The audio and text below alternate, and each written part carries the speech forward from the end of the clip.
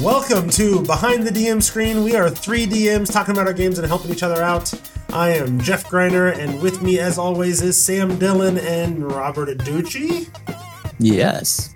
Yeah, he's always here. He's always here. I have never done a recording without Robert Aducci of any show. He lives in your basement, right where your computer is. At the very least, he lives in my heart. There you go. You're always with me in spirit, Robert. So, I don't know if that's good or bad. But... Yeah. So there's our introduction. Let's dive into our games. And first up to talk about their games is our guest, Robert Aducci. What are you playing? So I'm playing 4 games right now, I think. Are you running all those games? Yes.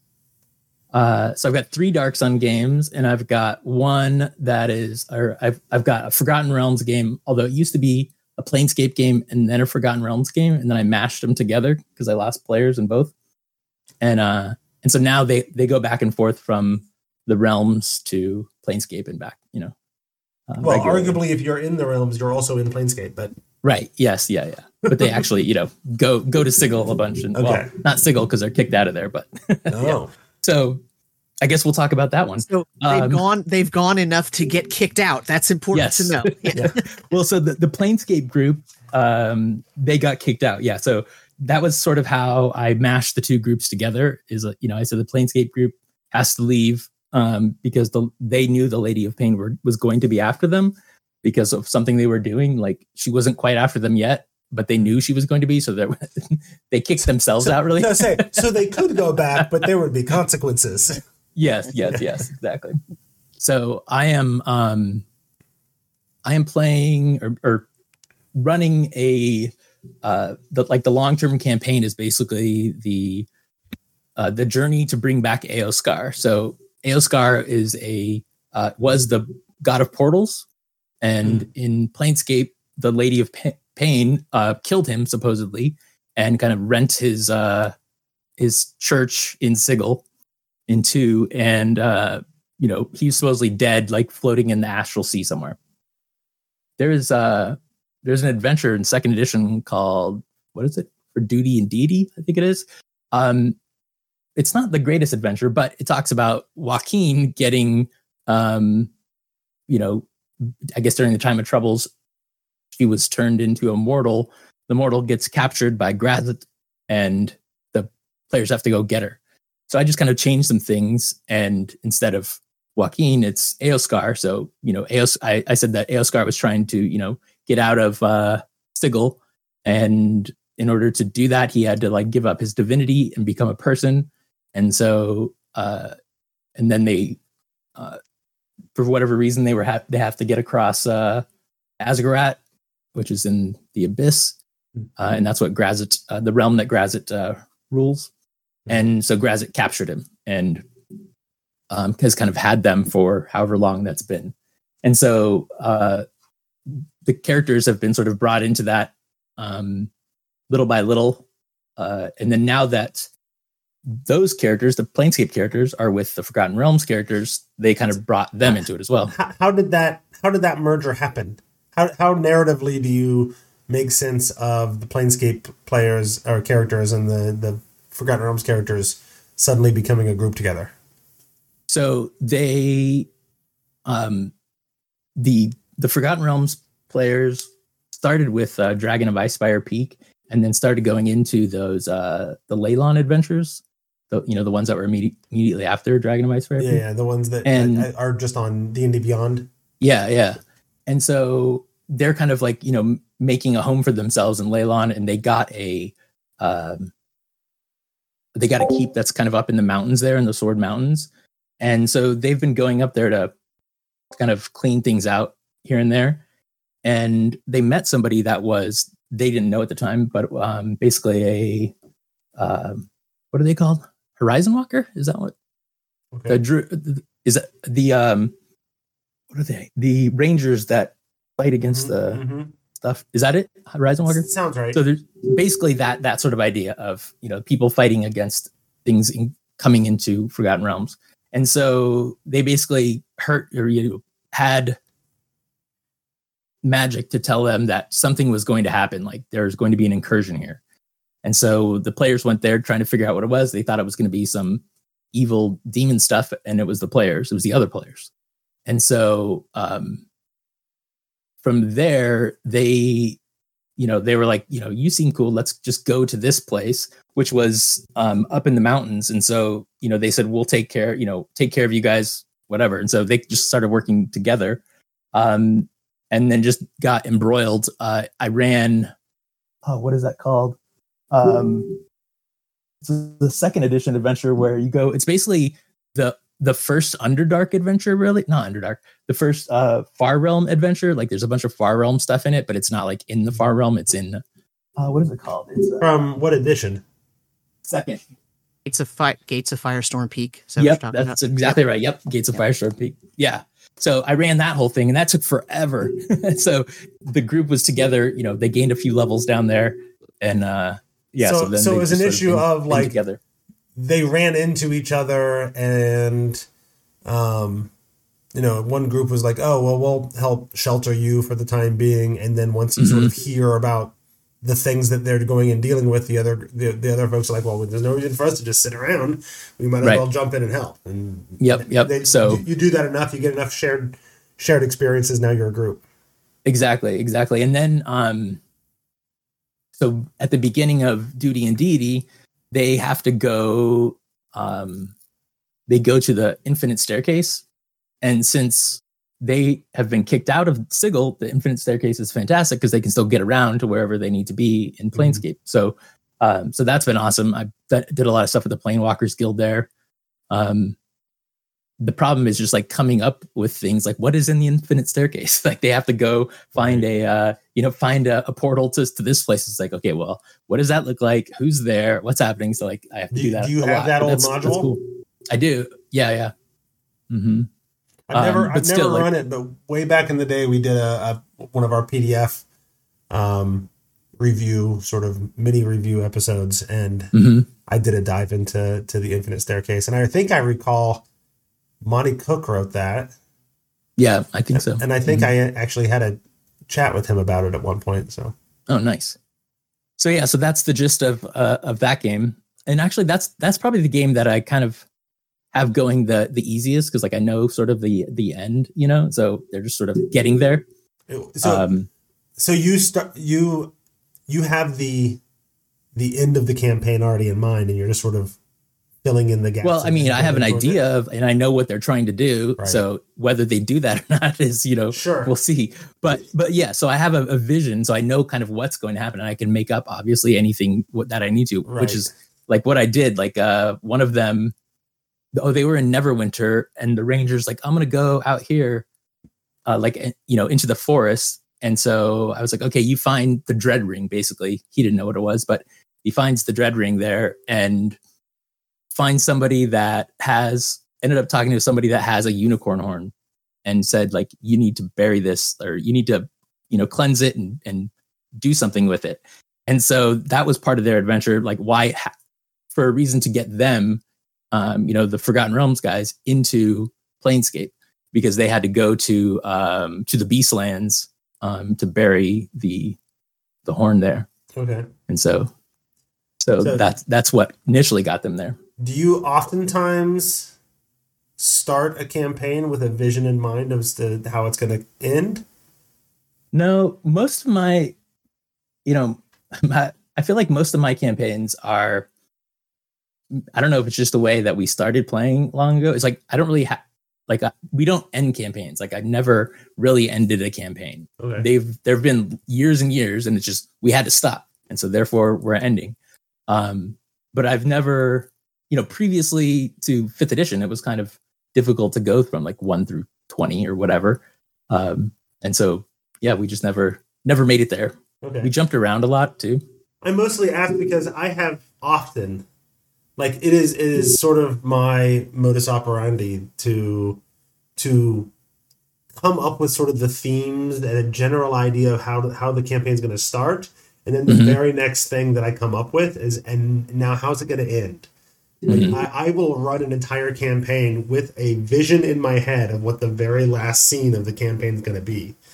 Nice. And I don't know. It seems like 9 times out of 10, that ends up being where things go, not due to railroading, but because this is the story that we've all agreed to tell, or that this is the sort of themes of the story that we've all agreed to tell, and I just have to figure out how to make that end scene still match that theme. Right. Like what's happening there. Yeah. So you come at it more organically, but you've got a vision in your head to sort of for this one. At least of where the story arc ends, if not the campaign. Okay. Right. So actually, the thing that I was thinking about, when you invited me on, is one of my Dark Sun campaigns. So I'll tell you about that real quick. So it's a new game. We've only had one session, and we had a session 0, and the way I started running the game was I just said, like, it's the dark days of Tyr, right? It's this city of Tyr before Kalak is killed. And I figured, Kalak will die. The characters will sort of, start do-gooding and, and kind of get involved in the city politics and stuff like that. Because I've run this campaign before, and that's basically what happened, right? And that's also the adventures in the Dark Sun adventures are kind of geared toward that, right? And so in our session 0, this is not the first time I've heard of a Dark Sun campaign that starts with it's the dark days of Tyr, and then Kalak is killed in exactly within the first 5 sessions. So. Right. So it was going to be in my mind, like, I've run this before, so I was like, okay, I'm just going to follow some of the stuff I did before, and we'll see kind of where they take it. But then in the session 0, one of the guys was like, can I say something that, maybe I don't want in the campaign? I'm like, yeah, of course. Because we were talking about lines and veils and stuff like that. And he's like, I don't really want to do anything with the slaves being freed and taking over Tyr and blah, blah, blah, blah. Basically everything that happens in the campaign. And I was like, oh my God, what am I doing with this campaign then? So that's where I'm at. Yeah. I'm like, okay, what am I going to do? So they don't want to get involved in that at all. So we have a bard, a human bard, I think. Yeah. We've got a mole gladiator. And then we've got, what's the third guy? Oh my gosh, can't think of it, what he is right now. A fighter. Yeah. So bard, a fighter, and a gladiator. Gladiator. Are you running this in 2E in AD&D? No, 5th edition. So what's your gladiator? Because that's not a class. Just a fighter. Okay, with, so 2 fighters and a bard. Two fighters, yeah. Okay. Yeah. So oh no, I'm sorry, not 2 fighters, a mystic. Oh. So Thri-Kreen is a mystic. That's right.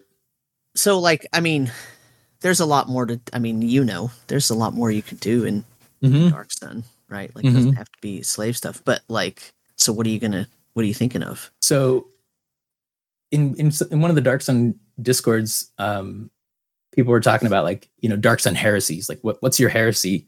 It's like, how do you break away from canon? Like, what are you going to do? Right. And so I kind of, most of my games before have sort of always followed along with the major canon. But now I am going to break it. I'm just like, I'm going to have them go off on a wild direction. Maybe the only thing I will keep in there is like the Kreen Empire, because that, I've actually never used that in a game. So I kind of want to use that. So now they're going to have to basically, stave off the Kreen Empire from attacking Tyr. I think that's sort of what I want to push them towards. How connected are they to Tyr? They have reasons to be there. And so, so like they're there and they have reasons to be there. But do they have reasons to stay there? So the Thri-Kreen, I already introduced the kind of other Thri-Kreen. He doesn't really know what they are at the moment, because I said they have like these weird, prosthesis and stuff like that, since it's like life-shaped items and things like that. And so I was like, you just remember this, you have this racial memory of these people defeating your clutch and your family. And so he's now kind of involved that way. So he's going to be there. The other guy is actually like a spy from Gulg, And so he wants to be there because the Templar told him to be. So he's there until otherwise. And then the Mystic is trying to find somebody to teach them psionics. Okay. So he doesn't have a strong tie there, but. So the reason I'm asking, and it may or may not work depending on your players and what they want to do, right? But it feels to me when I think of what little time I've spent in Athos, right? What few campaigns or adventures I've run or played in Dark Sun. I don't know. I like to tell stories that connect to some of the larger meta stories of that world, you know, because I'm not going to go to Athos very often. So when I do, I don't mind breaking the world. Yeah. Because I don't have to live with the consequences. I don't care. Right. And so I would oftentimes end up spending more time than normally I think what is done dealing with like the old empires that, you know, before the what are they? The wizards that draw. Sorcerer Kings? Yeah, the Sorcerer Kings? Before the Sorcerer Kings and the Defilers destroyed the world, basically.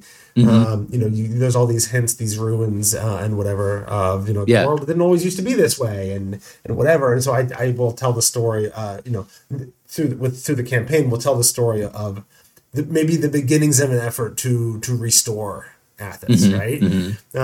If you still want to stick with the, you know, it's session 2 and Calix dies sort of campaign, and I think you could do that, then it almost becomes, instead of and then the slaves are freed and what are the after effects that way, it becomes everybody just came to this realization that the Sorcerer Kings are vulnerable, like they can be killed.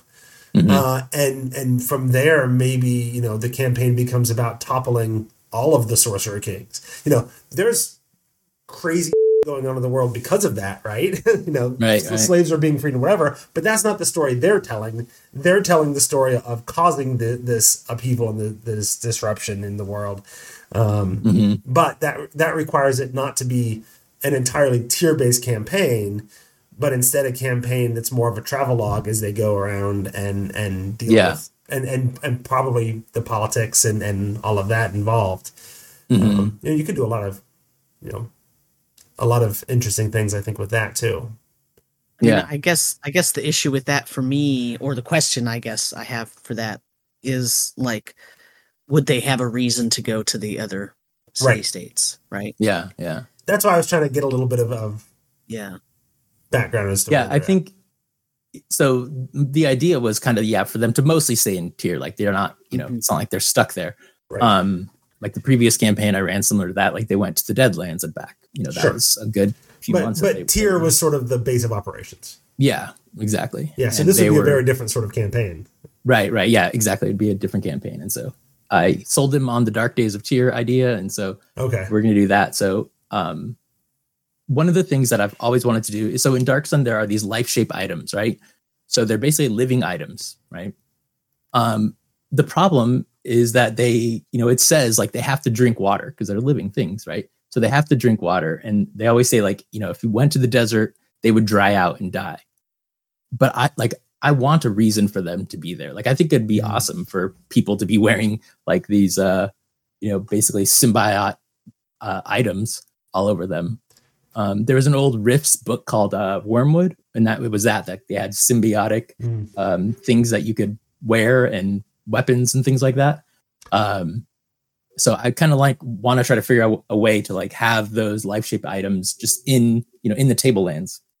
Like, what lets them survive? Are they definitely the heroes of the story? No, because I was also thinking, what if, and this could tie into that as well. What if you end up doing an alternate timeline, sort of Dark Sun, right? What if Calix survives? What if Calix survives because they save him? You know? Nice. Or he does die, but you pull an Emperor Palpatine in episode 9 sort of thing. It's like, well, he died, but the party actually did something that brought him back, retethered his soul to another body, or changed the timeline, or plucked him out of time, or whatever. That would be awesome. That could be. Or they used those living things you were just talking about to actually gather his soul back onto the mortal plane and give him new life on build a new body for him. And yeah, that'd be interesting. So like they could if the city realizes like they're screwed because like they learn about the Kree Empire kind of going to come and take them over, and they're like, well, we need a Kalak. And so we're going to die without him working. Yeah, maybe we have to figure out how to bring him back. That's a cool idea. Yeah. We'll see. That could be fun. Yeah. All right. All right. Well, I've got some ideas. Thank you. There you go. And your time went off a little while ago. I got my timer is quiet, so you may not have heard it. But just to before we move on to the next DM, though, if you want to support the Tome Show, go over to patreon.com/the Tome Show. Become a backer for as little as $1 a month. You can totally afford $12 a year. Well, I don't know if you can, but if you can afford $12 a year, we would definitely appreciate the support. It helps me pay the bills and keep the show going. And let's do all these fun things. So, all right, that's that. Sam. Yes, sir. You get to talk next. All right.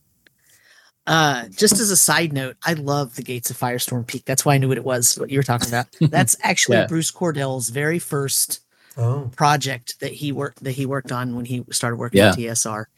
And it's some of the best work for second. It's very interesting. And you say it's far realmsy, right? Mm-hmm. Which is not a shock at all when you know Bruce Cordell. Right. Exactly. Right. Yeah. You can see where all that came from. He brought it right in, and it meshes really well with the Night Below box set, right? Because the Night Below also has that sort of weird sort of mind flayer, aboleth, far realmsy kind of odd psychic crap going on, right? And they're both really nice setups for, long campaigns with, generalized area, so you don't have to follow the set story. You can, some points you do, of course, right? But for the most part, you can sort of set it up and just run in your whatever setting you're playing it in and whatever. So yeah, no, that's one of my favorites. I have it on the shelf behind me, so that's really good. Nice. Yeah, what am I doing? So are you playing games these days? It's been like a month. I am. I have a Traveler game that I'm still running. That's right. That we call Spaceship Fridays. Spaceship Fridays. And that's going really well. It's really, really super fun. I mean, at this point, it's only had six or eight sessions or something, but it's like these sessions are really meaty and full of, activity and whatnot. And the party started out, and they have a ship, and they took a bunch of passengers. They somehow found in the very first session, actually, that this happened because I made a mistake, right? But what happened was I calculated something incorrectly, and they happened to get all these passengers and a bunch of cargo that needed to go 6 parsecs away. And they're only a jump 2 ship, which means that it takes them a week to go 2 parsecs. So it's going to take like 3 weeks to get 6 parsecs. And so normally a person with a lot of funds because they were at the sector capital at that point. So it's a really highly populated planet, has a really high technology level. They can easily, anybody with lots of credits can easily, that's money in Traveler, right? Can easily like find passage very quickly 6 parsecs. They can hire a fast ship, right? And for some reason, these people wanted to hire my crew, right? The some reason was I made a mistake in the math, right? But that's okay because it turned out okay because I don't like retcon stuff. I just go with it, right? And so when I realized there was a mistake, I'm like, whatever, we'll deal with it. Like it's not a big deal, right? And so, but then I had to come up like in my mind with reasons why. Okay, well, why was that? Why were those people there? They all wanted to go to the same place, and they're all willing to pay a really long lot of money for a really long trip, relatively speaking. So why is that? Well, it turns out that the reason is because they really didn't want to go to the main. Normally, when you take someone to a new subsector, or to a new system in a sector or in a subsector, you take them to the capital system, right? Whatever the main system. Usually, the system is named for the main populated planet, and that's where they get dropped off. And there's usually a starport there and whatnot. But for this particular group, when they dropped out of jump space, which is basically like hyperspace kind of place, when they dropped out of jump space, when they were in jump space, actually, a couple of the passengers sort of approached the two of the crew members and said, "Hey, we'd like to have a meeting with you," and they asked to change the actual final destination that they're going to be dropped off at.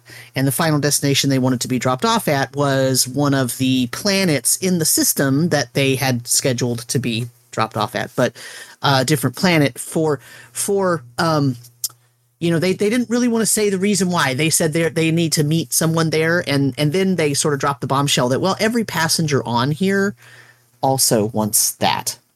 And what it was a sort of illegal pleasure cruise type of ship that was like, it's basically like a ship Las Vegas, right? So it's got like a ton of gambling. It's got all kinds of like, a lot of different different entertainment style things, not necessarily like sex stuff, but like that's probably there too, because it's just sort of all encompassing. But most of it is like, it's this sort of strictly regulated ship that has like this is where high rollers go, right? So all of your rich people are going to go there. That's where they go on vacation. The place, it knows that some systems don't like that sort of activity in the system, so it doesn't really advertise that it's going to certain systems. It only tells its members where it is, right? And it's like this members only kind of club, and it's really high dollar and that sort of thing. And okay, remind me, this is the same game that you were talking where they found they accidentally found a secret armada or whatever, a whole fleet. Oh yeah. So they left that. They basically were told, you did not see this, right? Their crew member their crew member who had previously been a spy got reactivated and taken away because that guy left the game. And then they were told basically, you were never here. You didn't see this. Wipe this from your records on your ship. Right. Make something up. Leave a hole there. Make it as untraceable as possible that there was any record that was ever changed, and get the hell out of here and don't ever come back. But they keep running into things that they shouldn't be dealing with. Well, so when they left there, that was their previous fight. That was the last jump. They were trying to do their last kind of other job before they delivered all these passengers. And then as they went from one place to another, after they left that place, that really dangerous, like, oh crap, we could be screwed place, because that armada could have made them disappear and nobody would have known, right? Like, just they would have disappeared. They could have assumed it would, everybody would have assumed, oh, it's a misjump. These people just disappeared. Well, sometimes that happens, like whatever, and nobody would have ever known. But yeah, so they let them go. So now they're freaked out though, because two of the players are like, they let us go. Like that, this doesn't, like, there's something here. Like, we're going to totally get used later on because they know that we exist, and then they let us go, and they could have just gotten rid of us, and this is a problem, right? And so they were on their way to drop off the passengers from there. From that particular stop, they were then going to go drop off the passengers, and that's when the passengers were like, "Hey, we have a proposition. We don't actually want to go to that. We want to go to this other place." And so they drop these. They drop the passengers off. Basically, they agree and they take but the passengers also wanted them to illegally change their manifest to indicate that they did drop the passengers off at the original place and not at the name of the ship is the Voluptus Cursoria, and it's a relatively well known for the members and sort of high rollers in this sector, right? And they didn't want to have that on their records that they got dropped off there or whatever. And of course, the actual gambling ship also doesn't want any record of some other ship visiting them at a particular location, right? So there was some little like legal wrangling and how do we change our records and not sort of make it look like we keep tampering with our records kind of thing, right? Because as soon as they stop at an Imperial starport that has a really good high-tech level and some people paying attention, they're going to see, hey, these records have been tampered with, So they're getting into all kinds of trouble that they don't even really know yet what's going to happen, right? So they stop at this place. It's interesting that the theme of the campaign seems to be fraud, just tampering your records. Right. But the thing is, like, that's like the least of, they're trying to keep their noses clean, but they do like sort of advertise their ship as, we have lots of weaponry, we have armor on our ship, we're all previous, military personnel, and so we will protect you. So they are trying to sort of advertise themselves as, we're not your typical, like, just, ship that's going to take passengers. Like, we'll protect you. We have the ability to, stave off any attackers. We are not subject to piracy, that sort of thing, which is a fear in certain, in certain systems. So, but it sounds like they're advertising themselves in such a way that they want to have fights. So what they're not like advertising, like hanging a sign, right? But they're using contacts and different, back alley kind of messages, right? That, like, but because as players, are they getting those fights? Are they getting to scratch that itch? Well, they're about to. So let me finish. Okay. So they get to they get to the ship, and they drop their passengers off, and then the person who owns the ship, who runs the whole gambling thing, contacts them and says, hey, we noticed that you docked here. You want to come talk to me? I know that you had some trouble with some deliveries previously, and I can actually help you with that and take that off your hands. And, so there was some wrangling for some other smaller deliveries that they had some issues with. And so what happens is they end up signing a deal with this place that if they are ever located within a couple of parsecs of where that ship is going to be, they could actually be contacted and offered a job. They're now kind of on the job board list for that gambling ship, that gambling operation, to come and like deliver passengers clandestinely from one place to another. It's because they like to keep their location secret, right? But that this is not just a gambling ship, right? This is where like lots of politicians go meet, and like secrets are bought and sold. It's not just like, oh, let's go roll some dice and watch some porn and have some fun. Like it's like they're not just some drunk guys going to a strip club in Vegas, right? They're like, okay, you're on this ship and there's a whole bunch of really rich, powerful people here. They know things, right? And so information is also brokered, and I don't think the party has caught on to that yet. The reason this ship has to stay so secret isn't because everybody in the galaxy's a prude. It's because this place has secrets, right. And they know things about people, and people don't like that, So that's kind of on the back burner. They left, they made friends with the people. They now have those people as a contact. And now they go to do their actual job that they were hired for in that area, other than dropping off the passengers, which is they were hired to regain or reobtain a religious familial artifact from the planet that is the whole religious planet that I talked about last time, where the planet is ruled by a religious dictatorship, and that person who rules that, who's called the Supreme Scribe, he's in ill health and he's about to die. It turns out he died while they were in transit. And one of the families that is vying for taking over that position, to have their sort of leader put into that position on that planet, you have to have like the correct like artifacts and items to show that you are one of the founding families and all this kind of. Well, that thing got stolen from them. Got stolen 4 or 5 years ago, and they've been looking for it for the whole time and keeping it secret that it got stolen, because they don't want it to get out that they lost their bona fides, right? They've lost their certification. So that's who one of the family members hired the crew. He somehow got some intel that it was on this other planet that they had never looked at before, because they had evidence that the people who stole it were in a different place.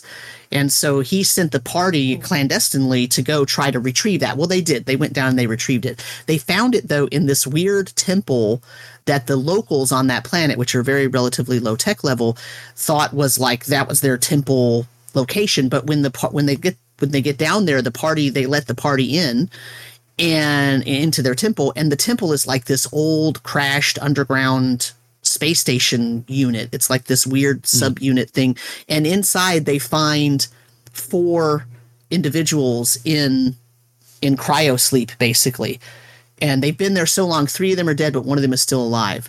And so they like, and then they find the artifact. So they sort of try to figure out, well, should we wake this guy up and take him with us? Like, who is this? We don't even know who this is, what this is going on. He had a weird patch on his shoulder. So they're like trying to figure out, okay, now this whole thing's a mystery, and why is this thing here? And this doesn't make any sense. And so they regain the artifact. As they're leaving, they notice that another ship had landed, and as they're like taking off, they see a bunch of men in like combat armor running at them with guns, and they start firing at them. So they fly by and they like basically punch a hole with all their weaponry in this other ship and ground it. And then they go back and they leave the planet, and they go and they meet with their contact, and they give him the item. He's very, very thankful. And then they mention, well, they came after us. We're not sure, because he had told them that there's a couple of clans that found out that their item got stolen, that I might try to come and take it from them.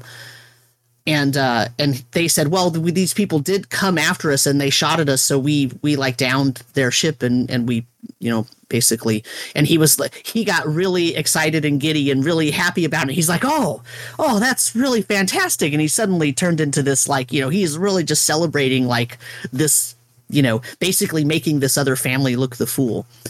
And so then he basically says to them, okay, now that I have this artifact back, my family we're the most powerful family, and we are going to be named the supreme leaders of this planet. And the planet has 60 billion people on it, right? 60 billion people. So here's the thing. There's a reason why that Imperial fleet was on the other planet in that system. So if you're my player and you're listening to this, you need to turn this off and quit listening right now. The reason that fleet is on there is because they know that planet with 60 billion people is about to have a switchover of control and leadership, and they want to come in if there's a problem. And if there's a problem, that will give them a reason under one of the Imperial edicts to declare martial law on that planet and take over that planet. And the Imperium, having control of a planet with 60 billion citizens, is a great recruiting ground for new Imperial soldiers. So that's why that fleet is hidden there, because the party kind of found out that the starbase, the starport that is around that main planet, the leader of that planet had some kind of weird stuff. They had an interaction with him, and then they went and looked him up, and they found that he used to like control a battle squadron in one of the heaviest war zones during the Soleimani incursion. And they're like, now he's demoted to like being a commander of a starport. That doesn't make sense. And then the rest of his record is wiped clean. So they already suspect something's going on. Well, of course, because the Imperium put him in there to watch over everything, and they made it look like he was just some low-level middle manager commander guy, but of course he's a high-level intel guy who's running, and because he's watching, and he can send the command right away to get the fleet over here when everything goes sideways. So the contact for the players, when they give him the artifact and they tell him that they like destroyed this pursuing ship, he gets really giddy, and he just suddenly, like, his immaturity comes out, right? And he like it becomes obvious to them, oh, he's probably not fit to rule a 60 billion person population, right? Like, this is probably not good. But then he offers them, he says to them, look, we do a negotiation to vote, like all the main family, all the ruling families get together, and then there's a vote to find out who's going to be the new supreme scribe, and then we all have to show like our we have to show our artifacts and show our right to be the leader. And then after that, like 6-hour negotiation area where the whole thing is sort of set in stone, then there's like a 12-hour like celebration, and I need bodyguards for that, and I'll pay you anything. And that's what he says to them, because he knows like they're willing to shoot holes in this enemy ship who they don't even know. So he's like, really, he wants them to be his bodyguard.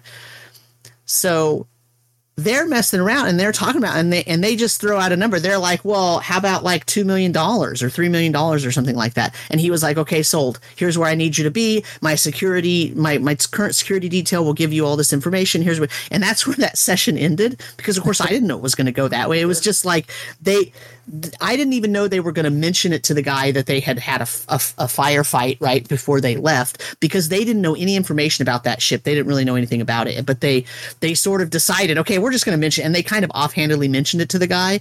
And I had already decided he's kind of a immature, like he's one of the youngest members of his family. He doesn't have a lot of experience, but he's like really gung ho, but he's also really immature. And so when he heard that, he just like his eyes lit up and he got really excited. And then he offered them basically anything. He's like, look, I'm going to be running a planet that's 60 billion people, or one of my family members will be. I have unlimited resources, basically.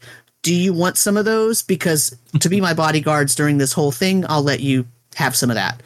And they threw out what they thought was like a number nobody would take. And he's like, yep, okay, sign on the dotted line. Right. So, and then he tells them, well, also, by the way, the government has asked that the Imperium come in and act as neutral guards, right? A neutral force there, neutral security force, just in case anything bad happens. So now they're going to be in a room, in a conference room, basically, a little big area, but a conference room, surrounded by Imperial soldiers with the three or four other main ruling families and their bodyguards, and this guy who's an immature little prick. Yeah. Right? And they have to defend him at all costs. It's great. So that's going to be the next session, is that whole thing is going down. So that'll be good. Yeah. And I, amongst all of those, it occurred to me that when the other forces that sort of are leveraging them, whether it's the guy that wants to be in charge of the planet, or whether it's the leader of the secret fleet or whatever, finds out that they know where the pleasure ship is, that where all the information is, is had. Right. Yep. There's a lot of opportunity to leverage them there too. Right. You know where that place is. Interesting. I have a task for you to do. Well, we don't really want to do that task. Yeah, but like we have a whole fleet and we're going to kill you if you don't. Right.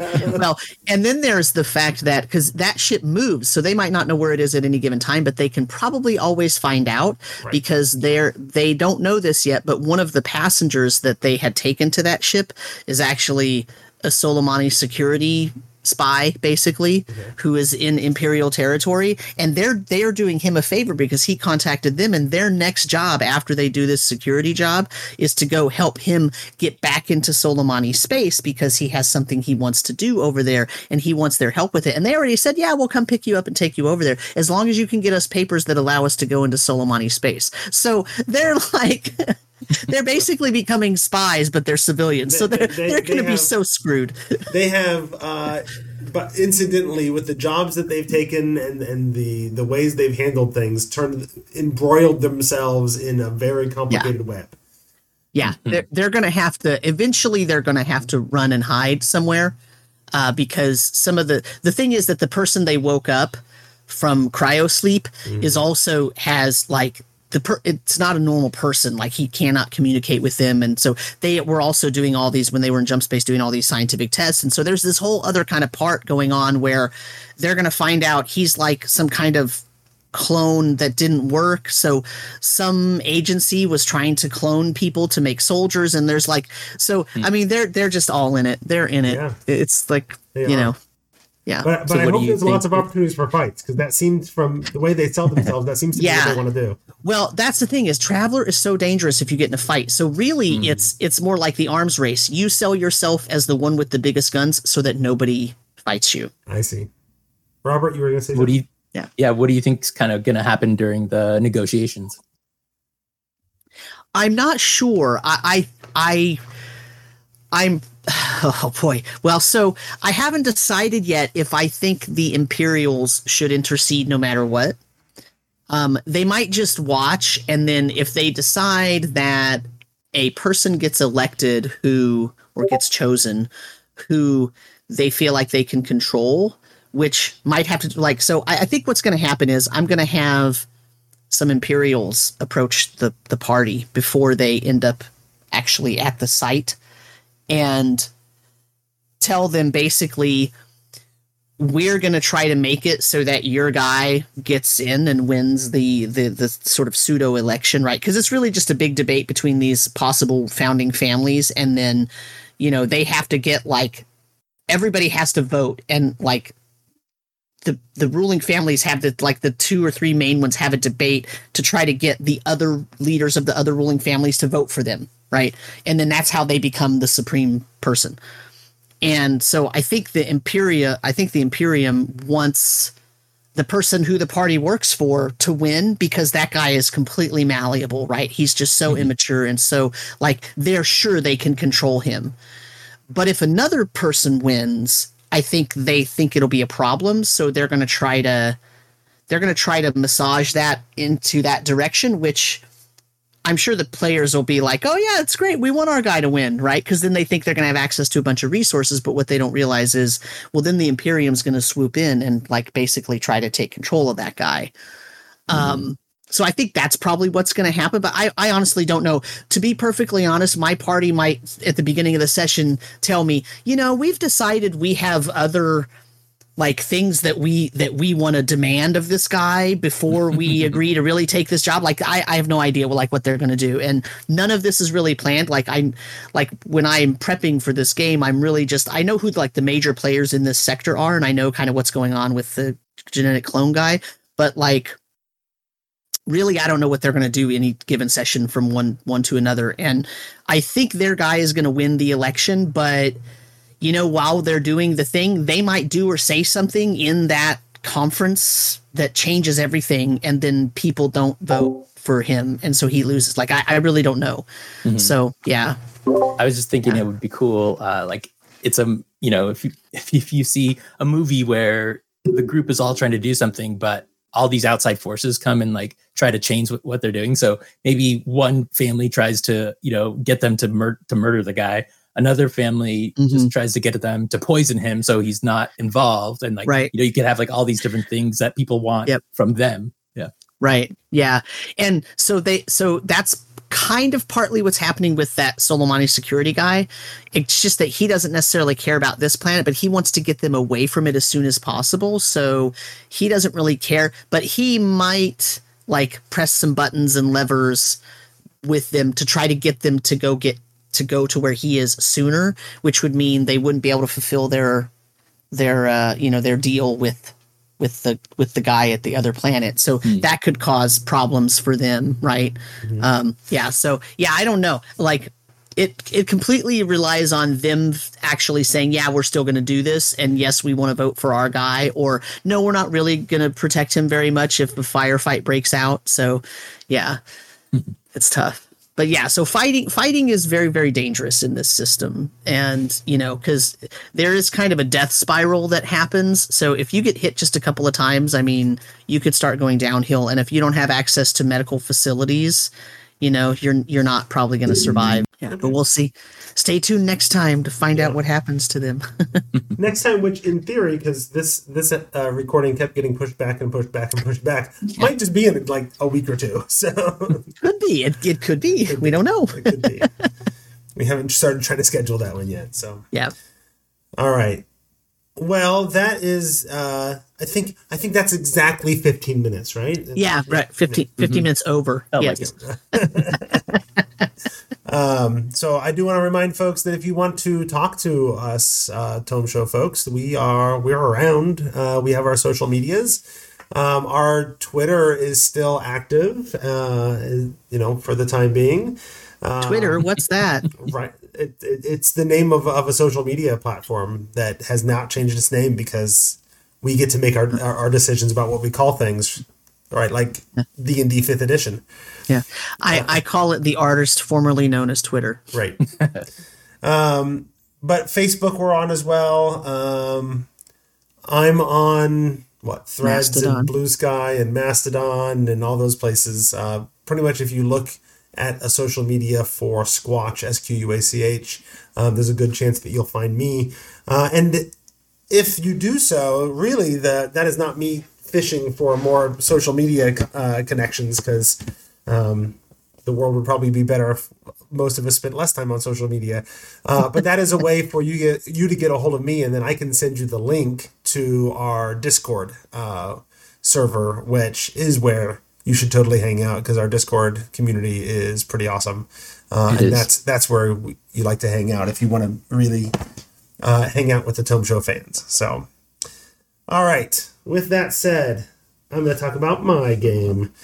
I continue to not have a game with my kids. Oh, no. We had a session 0. We built characters. I had this idea where it could be relatively short run things. This is what we talked about as a group, is what we wanted to do. So which would allow me to bring in, like, I set it in Vodari, from the Seas of Vodari, that our friend Brandis worked on.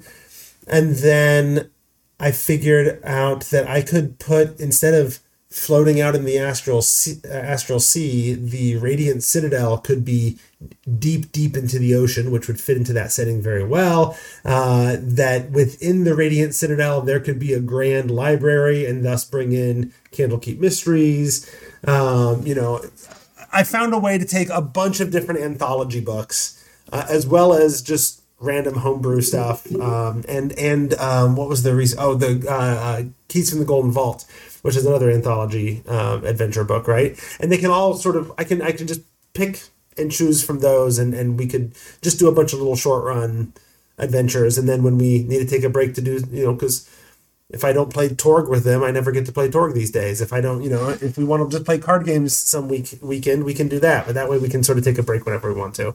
But we did our session 0, and then my oldest started working more, and he keeps getting scheduled to work on Sundays, because this is what happens when you have a 17-year-old who is part of your campaign.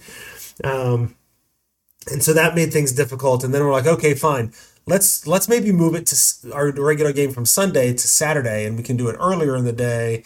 And that'll work out fine, and we'll be able to get some gaming in every now and then, because it's been like a month since we built characters and then haven't played a single game since. And that was the plan. And then I got COVID and was miserably sick on Saturday. So we still haven't done that either. So anyway, that game hasn't happened. They built their characters. I even 3D printed and bought miniatures that they could paint to use for their characters. I had to 3D print the oldest. He's playing Cicalius, which are like octopus people. And try as I might, I could not find octopus person miniatures to buy. So I'm like, you know what? I have access to 3D printers at the makerspace on campus. I'm just going to go print one. And I did. And it turned out pretty well. I mean, he hasn't painted it, but here we are. So anyway, that's where that's at. My main campaign is my adult campaign, as we call it, is my Descent into Avernus campaign. Last time we chatted, Robert, how familiar are you with Descent? Pretty familiar. I've read it. So if I say that the last time we chatted, I finished off by talking about Harriman's Hill, you're vaguely aware of that. Although I am using a publisher, an author, whatever, called Evan Tier on DM's Guild, who a lot of his ideas for Descent into Avernus, including the Avernus as a sandbox. And so Harriman's Hill in the original published adventure is like towards the beginning of their time in Avernus. The way it turns out here is it actually ended up being towards the end of their time in Avernus, or at least, I don't know, I'd say we're at least 2/3 of the way into through the campaign, if not further. Basically, they're looking for the 3 people who were there when Zariel fell, because those are the 3 people that know where the sword is hidden. And Harriman was one of them, Olanthius is one of them, and Bell is the other one. And they're like, we don't really want to go talk to Bell. That sounds like a bad idea. And they didn't really want to talk to Harriman, but 2 of the characters are twin Shatterkai assassins, and somebody offered them a contract to go free the soul of Jandar Sunstar, who is trapped at Harriman's Hill. So you go there, you mess around with the souls on the hill, and it more or less summons Harriman. I talked about how I ran my little mini adventure there that took place in the blink of an eye, so that I could sort of hold off on the Harmon fight, and I generated much of that adventure by having conversations with ChatGPT, and so AI helped me come up with the ideas, which was not by any means a ready to go adventure, but it gave me enough of a seed, of a kernel of a narrative to sort of build from, and some good ideas, and that went really, really well. From there, so this is getting into new stuff. From there, they ended up back at the Wandering Emporium. The Wandering Emporium keeps showing up more and more for them. It is a location that moves around in Avernus, and because I am mashing up the Adventurers League campaign in Avernus with the regular campaign, which the Adventurers League campaign, the Wandering Emporium is the base of operations for the whole campaign. So it just shows up on a pretty regular basis instead of like the 2 or 3 times it would normally show up in a campaign. It just shows up all the time. And that's when they discovered that one of their allies there, an old man named Fai Chin, who's been protecting a little girl who is named Dara, who is actually a chosen of Ilmater, because she's a little girl who was in Candlekeep one day and bumped into a book and read it, and it was the Book of Exalted Deeds. And so she became a chosen of the god of self-sacrifice. And she's on a mission to come to Avernus and Fai Chin is her protector, to find these wayward souls that did not end up where they were supposed to end up. And these souls are Hell Riders, and my players are very connected to the Hell Riders. And so it all sort of ties in. One of the key features of who Fai Chin is they have discovered that he knows how to duplicate himself. So when they go into the Wandering Emporium, they run into like dozens of Fai Chins running around, running errands all over the market. But this time they show up, and it turns out that Fai Chin is missing. All of him. All of the Fai Chins have gone missing. And Dara explains to them, this has been happening for some time. There's been fewer and fewer, and he didn't want to talk about it, whatever. And then it turns out that one of his old compatriots, they trained in a monastery together. He's a monk. They trained in a monastery together, decades ago. And they were both indentured in the Wandering Emporium together for a while. Came and basically kidnapped all the Fai Chins. Turned out they were hired by Mahadi, who runs the Wandering Emporium, because Mahadi wants to know how Fai Chin was able to do enough work to get out of the indenture that got him free of the Wandering Emporium. So they follow the clues. They find all the Fai Chins being captured by, having been captured by the former rival. It ends in a big fight with a version of the rival, because the rival figured out how to also duplicate himself by torturing the Fai Chins, and manages to make an arrangement, but his first attempt, the enemy's first attempt to duplicate himself went poorly, and so the final combat is a weird amalgam monster of 5 of the enemy, all sort of still mashed up together and disfigured. So you got this crazy monk with 5 heads and 5 sets of arms and 5 sets of legs, spinning around on themselves and fighting everything. And so that was a fun little adventure, fun fight. They got back to I love that. Yeah. I love them. I love amalgamation monsters. Yeah, they're just so creepy and weird. And it was fun. Yeah, and that was all straight out of the Adventurers League adventure. I didn't write any of that. I may have tweaked some things here and there, but it was all straight from them. And the next adventure I ran then for them, or the next thing that ran into, was another Adventurers League adventure.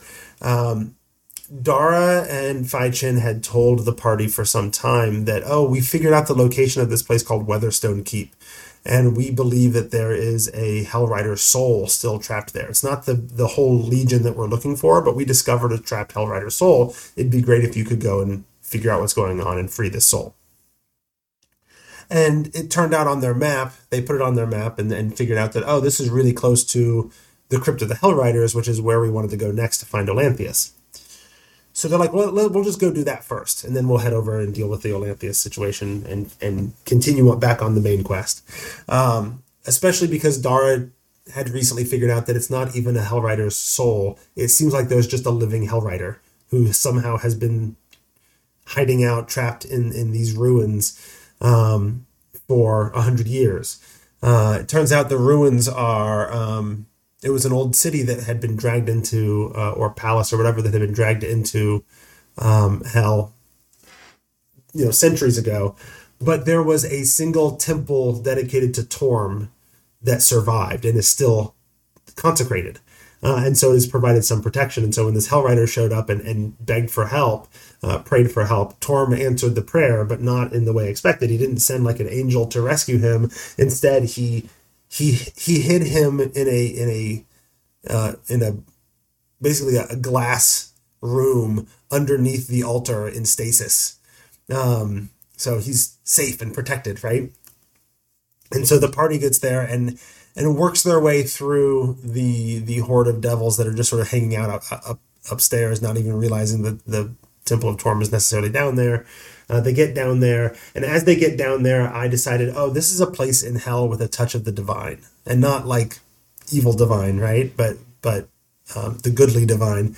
This is an opportunity, and so I gave them, as you walk in the room, the altar is there, and there's a statue of Torm, and his sword starts to glow, and this is all from the adventure, and the glow has these mechanical benefits that helps them because the fight's going to be like a 3 or 4 wave combat against increasingly difficult devils, right? And so they need a little bit of a boost, some healing, whatever.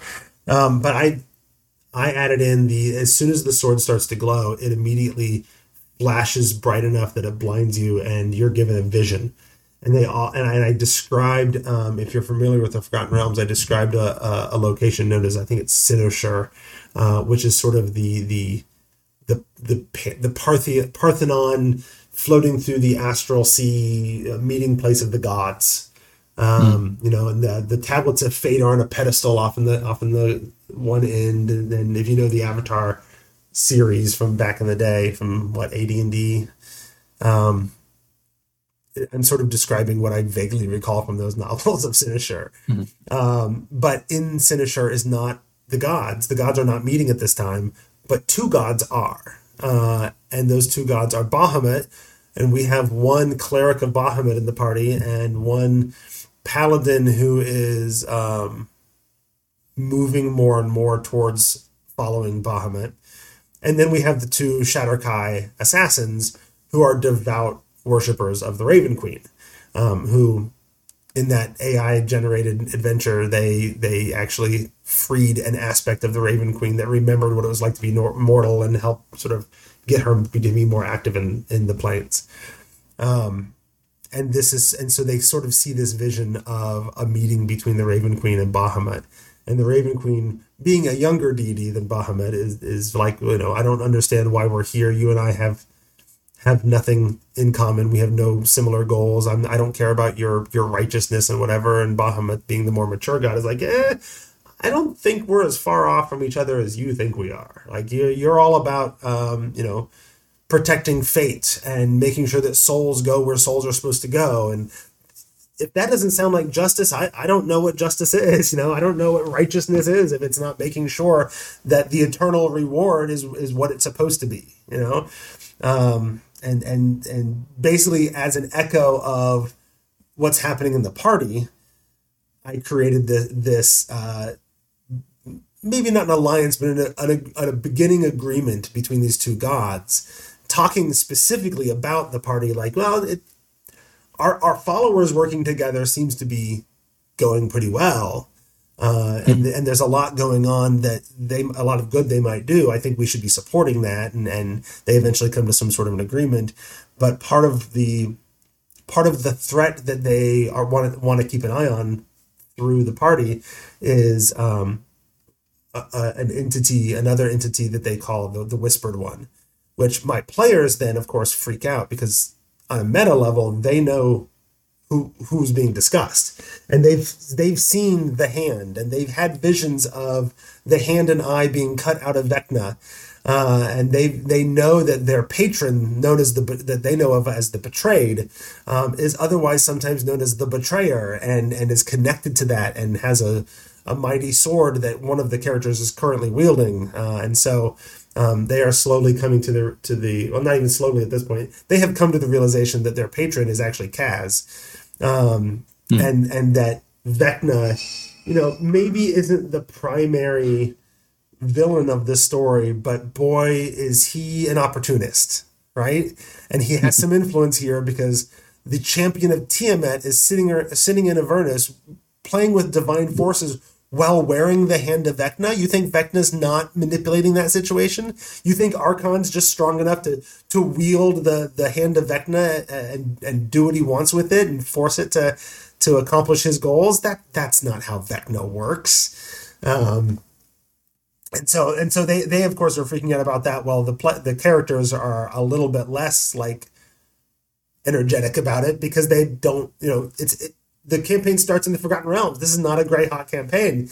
Most of them have no idea who Vecna is, forgetting that he's from a different world. He's also a god of secrets, right? He's real good at not being known if he doesn't want to be. So, but they're starting to get those hints and those tips about what's going on, and that was a lot of fun. Do they actually know the Kaz Vecna story? They definitely didn't know it when we started, but one of them had a clear vision, wherein I described sort of the two of them overlooking their army, and then there was the betrayal, and Kaz attacked and cleaved out the eye and the hand, and so they got a little bit of the Cliff Notes version. Okay. They know Vecna because several of them anyway are Critical Role fans, and they, or at least the first campaign, right? And so they know Vecna from that pretty well, or at least that version of Vecna, right? So they're excited about the Vecna thing. The thing is, I don't know how much I actually care about the Vecna thing. It was this wild hair idea I had of making the entity inside the second son of El Terrell, instead of it being a trapped angel, of making it Kaz. Because there's a whole Vecna thing kind of going on that the campaign never really deals with. The fact that the hand of Vecna is prominently located in the adventure feels like should have consequences, right? And I have this kind of wild idea in my head of well, when the normal campaign ends, if they want to keep going for a little while, there could be a whole Vecna story arc at the end that I would have to homebrew a bit and do some things with. So we'll throw some things out there and see what, if their interest is there. Right now, their interest seems to be high, but we'll see where we're at towards the end of the campaign, if they're ready to be all right, this was satisfying, and we can just sort of do an epilogue of, and Vecna's still out there thing, and or maybe they want to go hunt down Vecna. I don't know. I've also hinted at them that the eye of Vecna is in Faerun, is in the Forgotten Realms. So, in fact, I think I hinted at them that it was in Baldur's Gate, which is where they spent the beginning part of the campaign. Yeah, I love the idea of, one of the cool things about the hand of Vecna just kind of being there in that adventure, but not really having much to do with anything, is that's one of those pieces where, okay, they see it, they might not really have anything to do with it, or it might not really have all that much, but perhaps at the end of the campaign, when they finish whatever they have finished, whatever they set out to do, whatever goals that they had set, what they don't realize is, while they were working for good, right? Their particular win over whatever villain is being defeated actually now has opened the door for unintended consequences because Vecna's hand was in there. So it doesn't even have to be directly related to, it doesn't have to be a Chekhov's gun, right? It doesn't have to be in your campaign, but if they, like you said, if they want to continue further, or later on, if you ever have a campaign that involves Vecna's hand or Vecna in any way, shape, or form, the story of how he got power in this particular time can actually go back to what was done in Avernus. And if the players are the same players, learning that little piece of lore is connected to what their previous characters did 5 years ago or whatever, like, could be really fun, because that's often very rewarding for players when they see that they did something and now, oh, here we are, we think it's a totally different campaign and something's totally different, and then all of a sudden, oh crap, we remember that, like we were there, not these PCs but the other ones. I did that a lot in the previous campaign of sort of laying the groundwork for things that would happen in this campaign. Like in the previous campaign, they created the Shield of the Hidden Lord, which plays prominently into Descent into Avernus, right? Okay. And now one of them is wielding the Shield of the Hidden Lord. Like they trapped the devil Gargoth in the shield in the previous campaign, and now in the current campaign they've made a promise to free Gargoth from the shield that they put him in. So absolutely, that you're right. That's a good idea. This could all be foreshadowing a future campaign, not necessarily things to do in sort of an Act 3 that I haven't really come up with what it would be, other than, I don't know, Kaz really wants you to find the eye, combine the two, and then destroy them. So, I'm way over time, but after that, they did get to the Crypt of the Hellriders. It turns out in the Crypt of the Hellriders, if you go in and just hug the left wall and happen to find the secret door, you only go into like 2 rooms and then find the thing you need in the crypt. Which was fine. And then I had Olanthius show up like he does when you find the thing, right? And they made an arrangement with him, and he's going to help them, but they have to go do a thing to free Kostichi, the demon lord, to distract Zariel so that she won't follow them and find out where the sword is in case they fail to retrieve it and whatever. They don't want her going in. So that all sort of played out. But then I had this idea. It's about time to hit some major milestones. We're ramping towards sort of the end of the campaign theoretically right now. But they've had this running rivalry with one of the warlords of Avernus named Bitter Breath, a horned devil who's whenever he speaks, like he can't say words, just it turns to smoke. He's been cursed by Zariel. He used to be a pit fiend who was demoted into a horned devil, and he's actually working for Bell now, it turns out, and whatever, right? So they've encountered him several times, and I've just decided to let him keep coming back. They don't normally have it, but I gave this horned devil the ability to teleport. So when he gets into a real tough situation with them, he just teleports away. So they've beaten him 2 or 3 times now, but I'm like, oh, this would be a satisfying thing. And then there's another NPC who's actually the cleric's brother, who in our campaign actually is like the great grandnephew of Archon, and is also a cleric of Tiamat and works with Archon in Avernus now. And so the brother keeps showing up as well, and the one character wants to just deal with him. Like, let's just hash this out and be done with it. And so I'm like, okay, let's hash this out and be done with it. So I planned this whole encounter where they show up as you leave the Crypt of the Hellriders. The 2 of them are there because as a sign of good faith, because Bel and Tiamat are trying to form an alliance against Zariel, and that's represented by Bitter Breath and the brother being there, and they're on the brother's on the back of a dragon, and there's some other devils there working with Bitter Breath and whatever, right? So I planned out this whole like big important combat that would sort of wrap up these 2 major story points. And then like 2 or 3 hours before the session, it occurred to me, or I offered them an infernal contract. Like they have come as representatives of Tiamat and Bel to offer the party a contract. And I'm like, and maybe they'll take it. But so far in the campaign, literally every time any contract has ever been offered, they've been adamant that there is no chance they're taking any contracts, right? They're like, no. We understand devils. We understand how. We're not taking any contracts. So I'm like, there's a good chance. There's a better than average chance they're going to just immediately reject the contract, and this becomes a fight. Well, what if something happens where they know they have to take it even before it's offered? Well, so it turns out it was an offer too good to be true, and they did take it. I think more so it was probably because one of the players was gone that session, And they looked at the situation. It's like, this is not a fight we can win. We're going to die. But there's this contract on the table.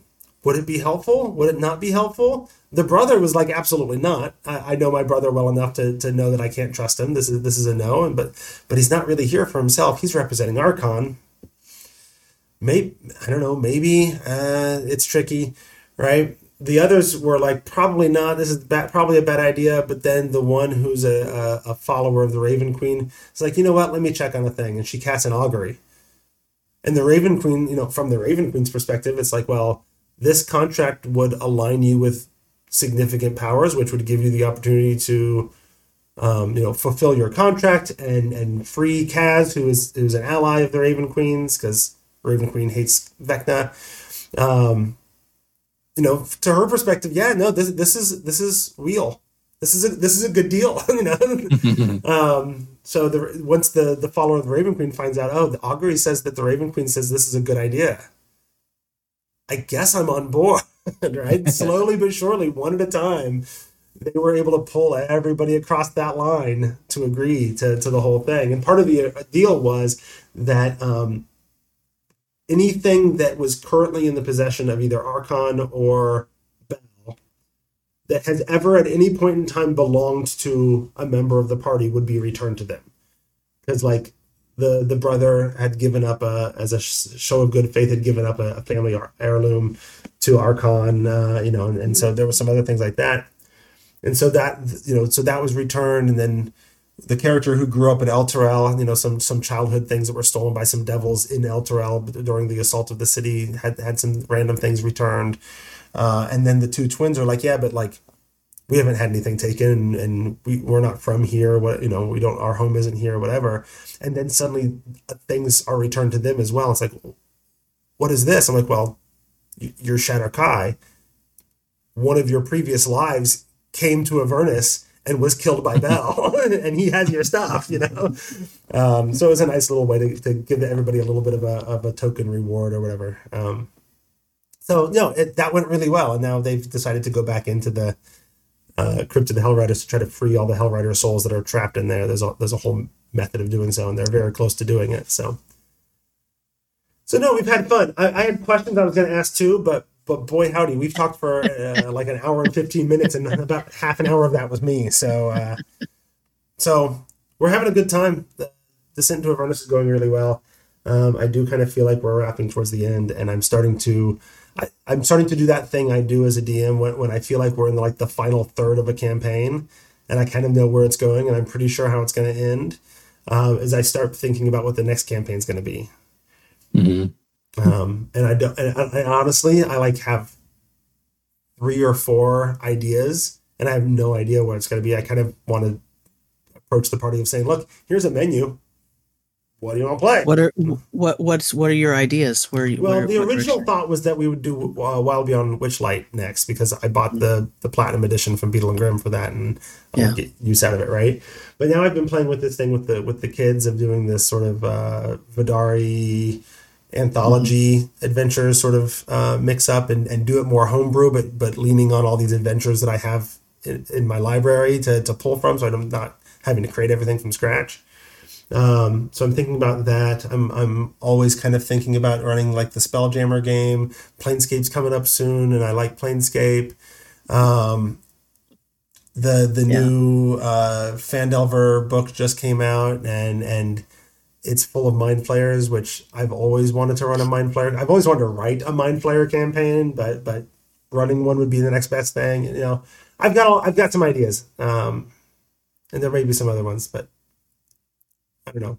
So I kind of want to approach the party at this time and the players at this time and say, hey, so here's some things. Here's kind of the themes of each one. What are you into? Because some of my players for this campaign, they created their characters. They had ideas, and they had a real itch to play these characters probably a year and a half before we started the campaign, which means they had no idea where it was set, what the themes were.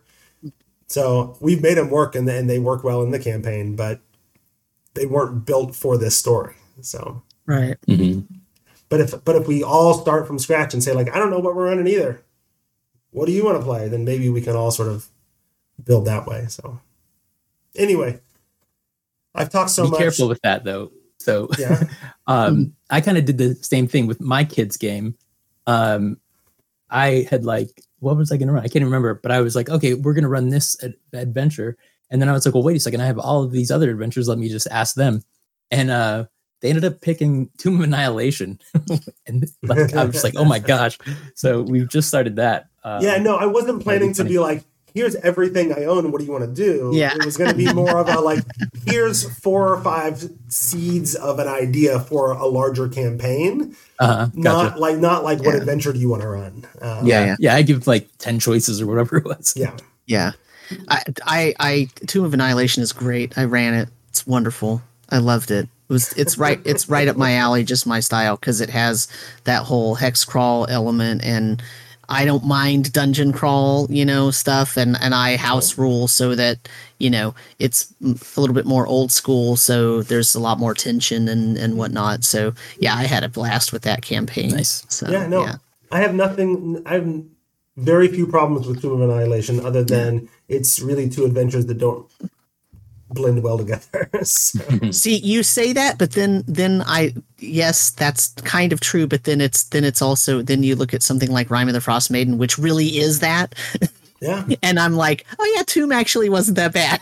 Yeah. So in that respect. So here's what I did. The Death Trap Dungeon of Tomb of Annihilation became part of my campaign, and the city Yithrin in Rime of the Frost Maiden became part of my campaign.